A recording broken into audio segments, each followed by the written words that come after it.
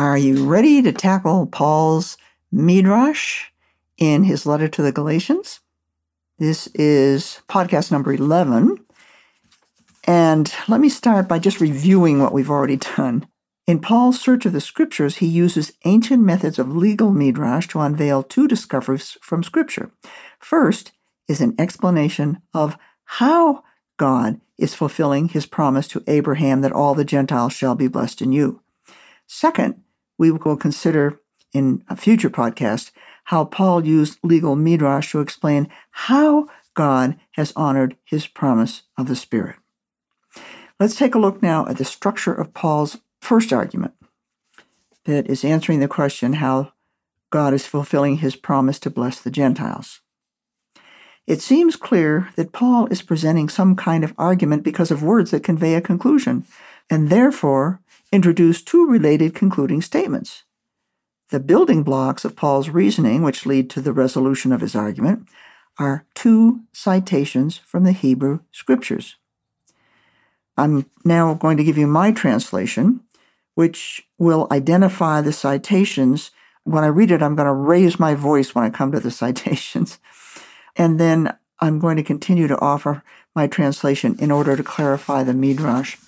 So what we get in Galatians 3, 6-9, we got a citation followed by a conclusion, then a citation followed by a conclusion. All right, let me read citation number 1. Just as Abraham believed God and it was credited to him as righteousness. That's Paul citing Genesis 15:6. Now, what's the conclusion? These are Paul's words. So, meaning consequently, you know that the ones of faith, these very ones are the sons of Abraham. Okay? Now we get a second citation. And that doesn't come till the very end. So we're going to get Paul's words here at the beginning. And the scripture, having foreseen that God is now justifying the nations by faith, is proclaiming the good news in advance to Abraham that all the nations will be blessed in you, Abraham. That's citing Genesis 12:3. The conclusion, Paul's words, therefore, which is the result, the ones of faith are blessed together with Abraham's faith. Now, let us begin by making preliminary observations about the pattern. Paul cites a verse from the Hebrew Scriptures and follows it with a conclusion. He does this twice.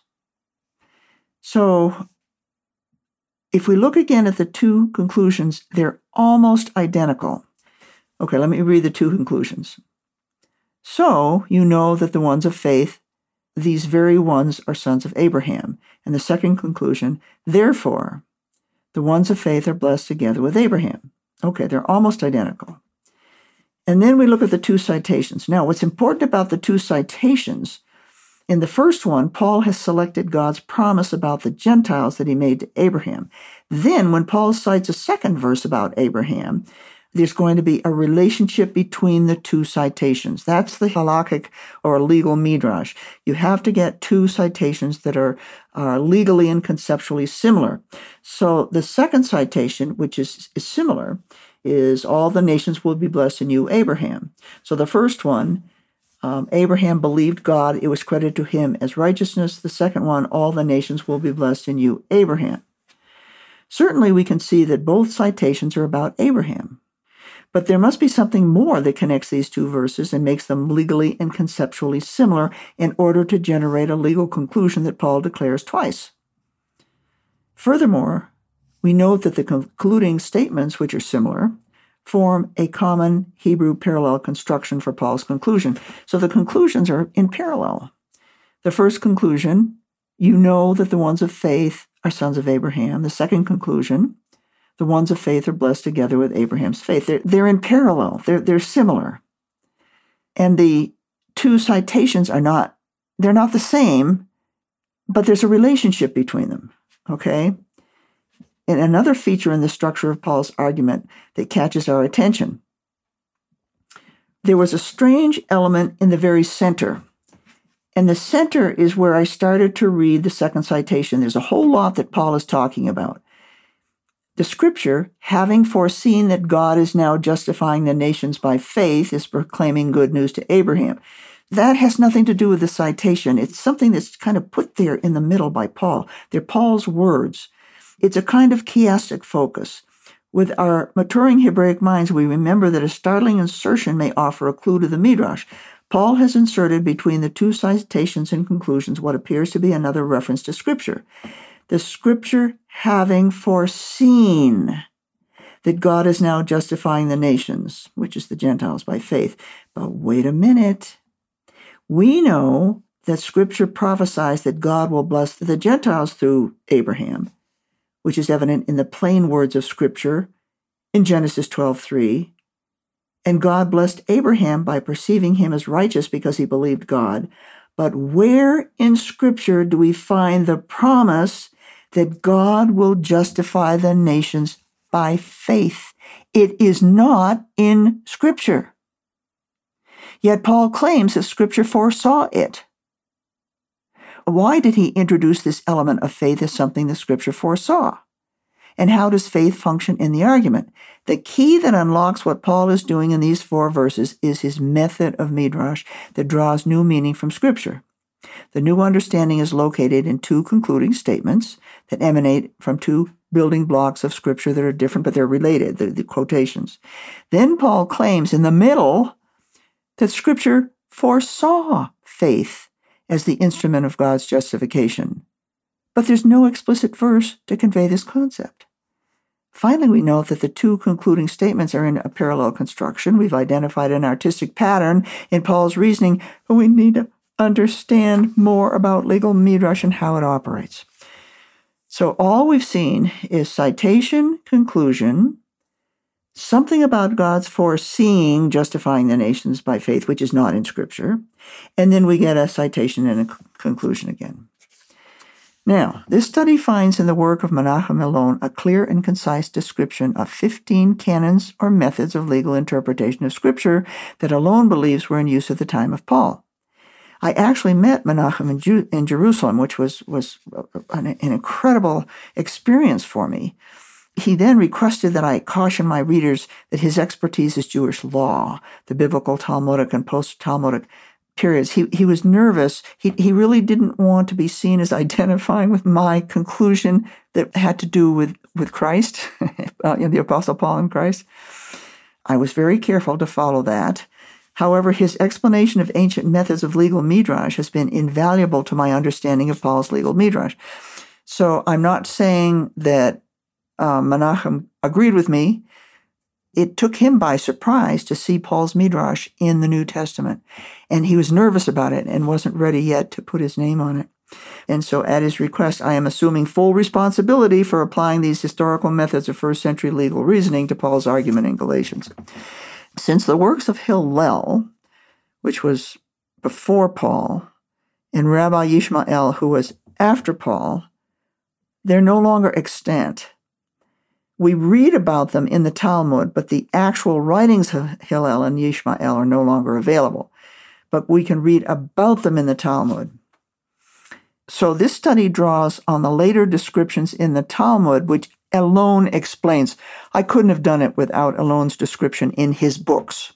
Elon observes that neither of the 2 sages, Hillel or Rabbi Yishmael, originated their rules of interpretation. Instead, they simply crystallized customary legal methods of argument already in use and grouped them together.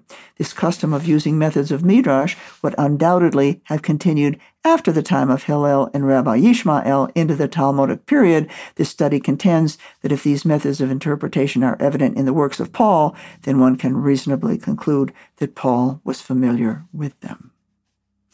In addition to Hillel's original 7 rules of legal reasoning, which Rabbi Yishmael expanded to 13, Elon believes that 2 other methods of interpretation were also in use during the 1st century, thus making 15 methods of legal reasoning with which Paul would likely have been familiar. One additional method to Rabbi Yishmael's 13 was an analogical approach that became the predominant manner of midrash in the centuries following Rabbi Yishmael, which we can observe in the Talmud. Now, analogical means to compare two things together. And we saw Paul taking two citations that were legally and conceptually similar. So he's able to compare them because they're legally and conceptually similar. And this is a method of midrash that we see in the Talmud, and it's very common in the Talmud, actually. And my conclusion is that Paul was using this particular method. The other was a method of logical interpretation, also evident in the Talmud. I have concluded from Elon's careful description of these 15 methods of legal midrash that Paul was using this additional analogical approach in Galatians 3, 6-9. Now he's going to use the other one when we get to the next midrash about curse of the law. This additional analogical method of Hebraic reasoning involves three basic steps. First, it identifies two verses in the Hebrew scriptures that are legally and conceptually similar, often connected by a common word or phrase, which we've just seen. Second, the subject of the first verse is applied to the second in a reciprocal analogy. Reciprocal means to go back and forth between the two in a comparison. An analogy is a form of comparison that transfers information from one source to another through a reciprocal relationship based on similarity. Third, from the reciprocal analogy, one draws a deduction. Now, this is really important because what we read in that chiastic center was the deduction. A deduction is a form of conclusion, but it's a conclusion that is required to understand the analogy. The deduction uncovers a hidden meaning from Scripture. The resulting meaning, sometimes called a law, solves a problem that stems from a practical situation for which Scripture has no explicit answer. Now let's read the deduction again.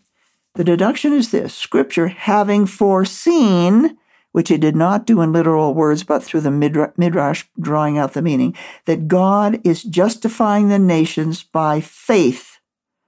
All right, that's the deduction. And it's in the middle. It's in the middle, which is not the way we do it. We would do it at the very end. And it allows Paul to draw the two conclusions. It's Hebraic logic. It's very different from the way we think, which is hard for us to understand. And it took Elon's books for me to be able to figure it out. Now, let's look more carefully at the three steps. First, Paul identifies two verses from Scripture that are legally and conceptually similar. So Abraham believed God, it was credited to him as righteousness. And then all the nations will be blessed in Abraham. Both verses are about Abraham, so the relationship between the two verses demonstrates legal and conceptual similarity. But there's more. In the first citation, we see the righteousness of Abraham, a blessing that God bestowed on him because of his faith in God's promise of a son not yet born to Abraham and Sarah. So it was not his faith in the Messiah. It was faith in God's promise. And God's promise was that he would have a son that would be born to Abraham and Sarah. In the second citation, God promised a blessing to the Gentiles. So it's another promise. God promised a blessing to the Gentiles through Abraham. We find that the two verses not only have Abraham in common, but they also involve God's blessing. In the case of Abraham in the first verse, the subject is the blessing of righteousness to Abraham because he believed God's promise of a son. In the second verse, God has promised to bless the nations, the Gentiles, through Abraham. Paul applied the subject of the first verse, which was God's blessing of righteousness to Abraham, in a reciprocal going back and forth comparison analogy to the second verse, God will bless the nations through Abraham. From this reciprocal analogy, Paul could deduce, that's what's in that middle chiastic construction, that Scripture foresaw that God would justify the Gentiles by faith, just like Abraham. That Scripture foresaw this event does not point to any specific verse or passage in the Hebrew Scriptures. Instead, because the two verses Paul cited are legally and conceptually similar, the analogy allows an interaction between. If God blessed Abraham by bestowing righteousness on him, because he believed in God's promise, then the blessing of the Gentiles through Abraham must also involve God's bestowing righteousness on them because of their faith in believing God's promise. From this reciprocal analogy, Paul can draw a logical deduction. God would justify the Gentiles by faith. Thus, Scripture does not foresee this matter in any explicit verse, but offers enough evidence in two verses that are legally and conceptually similar, so Paul could draw out hidden meaning by making a deduction from analogy.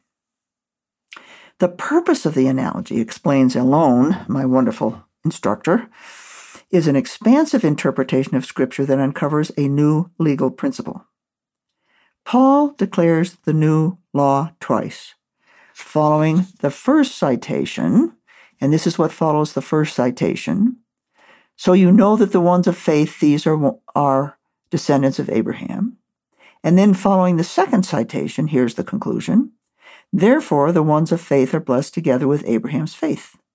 Both declarations of the new law include the phrase, the ones of faith.